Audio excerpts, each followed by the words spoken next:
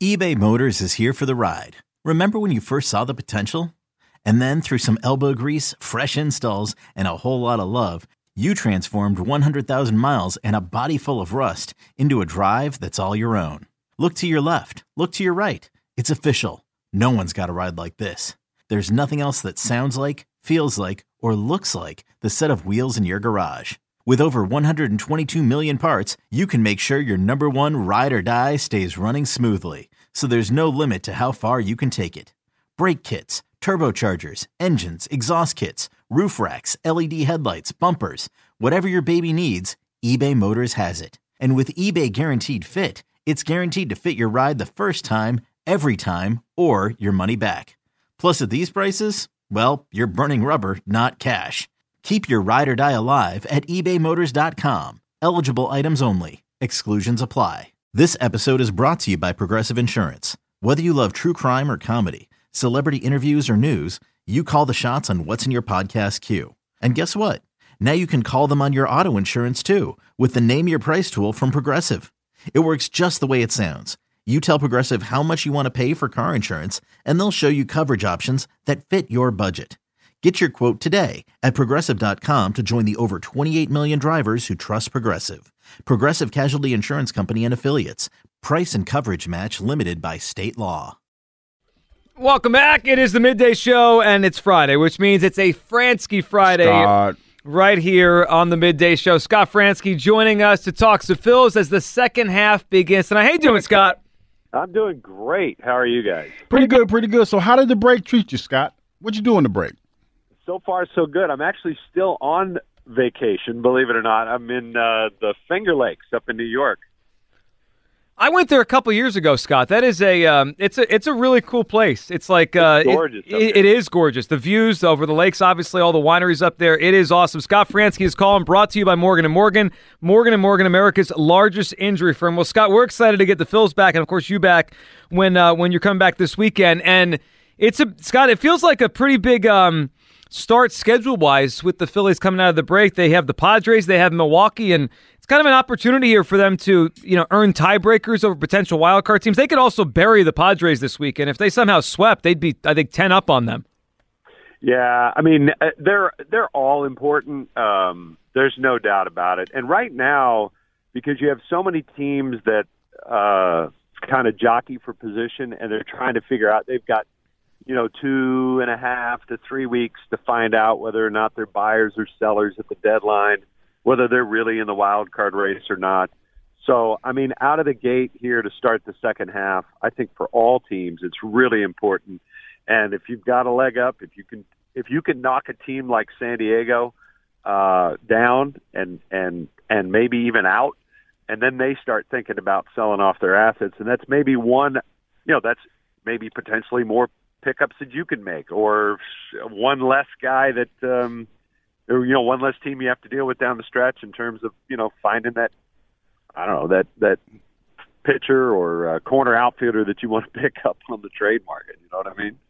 Yeah, I hear exactly what you're talking about. But Scott, like going into the second half of the season, who do you say needs to get going right now so that the Phillies can get going, this offense can get going a little bit better? I still think it's those guys that. This team is still built on those five guys, offensively. Mm-hmm. It's Schwarber, it's Turner, it's Harper. Obviously, Castellanos has had a great year so far. And it's JT. It's those guys. There's no doubt they need solid performances from Wheeler and Nola, and they need Ranger to keep going. And, the starting pitching is there. But I think more than anything, it's the offense. And to me, so much of it is the two guys at the top, Schwarber and Turner, getting on, doing damage, creating situations, not only creating situations, also driving in runs, those kinds of things. I think it's go time for those dudes.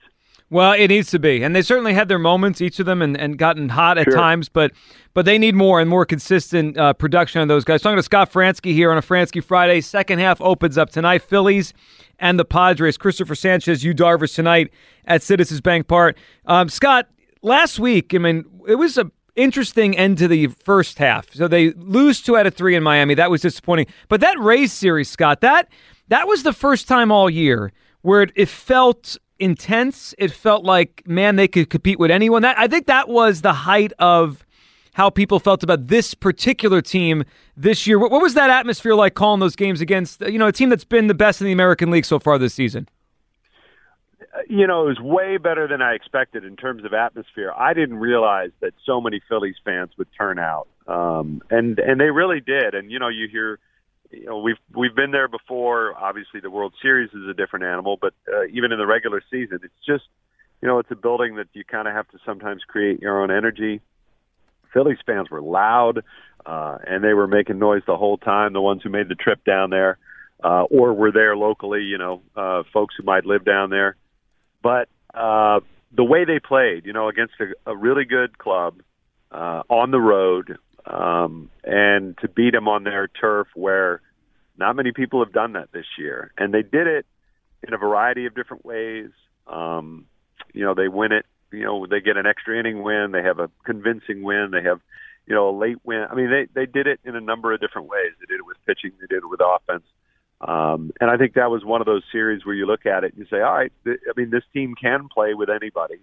Now, whether they can do that consistently week in and week out, I think we're still waiting to see that, But again, over the last month, 5-6 weeks since the start of June, they've been really, really good. And if they keep that up, I think they'll find themselves in the playoffs.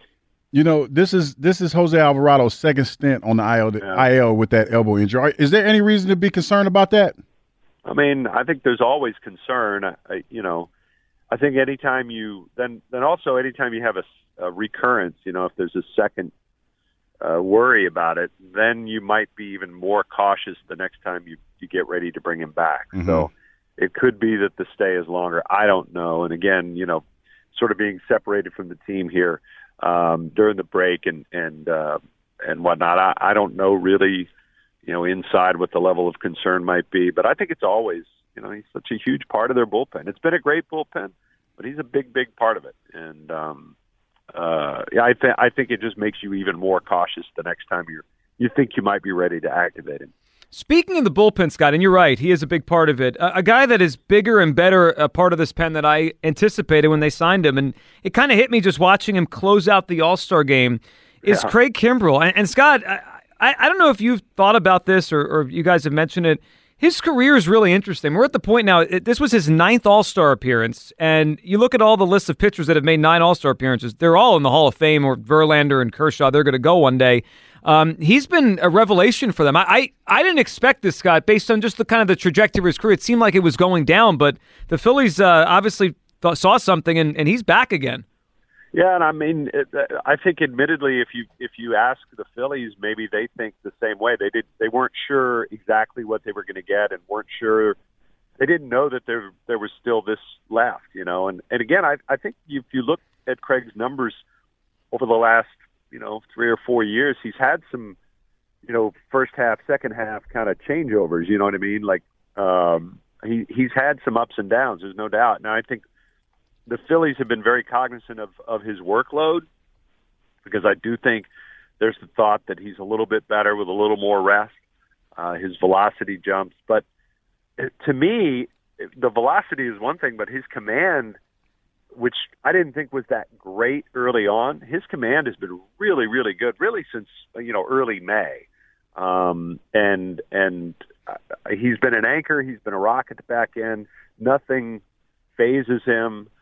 He's seen it all, good and bad. So I think he's when he's going well, he's really a perfect guy to build a bullpen around because of his demeanor and his ability and his track record, all those things. Another day is here, and you're ready for it. What to wear? Check. Breakfast, lunch, and dinner? Check. Planning for what's next and how to save for it? That's where Bank of America can help. For your financial to-dos, Bank of America has experts ready to help get you closer to your goals. Get started at one of our local financial centers or 24/7 in our mobile banking app. Find a location near you at bankofamerica.com/talktous. What would you like the power to do? Mobile banking requires downloading the app and is only available for select devices. Message and data rates may apply. Bank of America N.A., member FDIC. We're talking to Scott Franzke to Franzke Friday. Second half opens tonight for the Phillies. Scott, you probably saw the news. If you haven't, we'll tell you right now, as the Phillies made a roster move this morning. Johan Rojas coming up. Pache has some elbow irritation. Have you seen him in spring training over the years? What's your thought? I mean, I don't imagine it's a giant role, but it's interesting. He's one of their best prospects, and I didn't know we would see him this season. Yeah, well, you're going to see a guy when he's out there that's as good defensively as anybody. It really is any glove in the organization, and that includes Pache. I mean, they really, really think he's got some ability. He's also got unbelievable base stealing ability, so that could be something that comes into play. Now, again, his offensive numbers kind of a breakout year for him. He looks really good. He's always been a real toolsy player that is kind of wiry, still growing into his body, and again, each spring we've seen him, he's, seems a little bit thicker, a little bit more grown up, if you will. And he's putting up numbers. It is, Reading is where he started was a place that you can put up some offensive numbers. But I think number one, when you call a guy up like that, you want to say, hey, go catch the ball. That's your number one job. Go catch the ball. And he will do that. He will do that very well. Scott, let's end with this. We were having some fun earlier playing some of the audio, obviously Bedlam at the Bank and all those great moments last time the Padres were here in Philadelphia.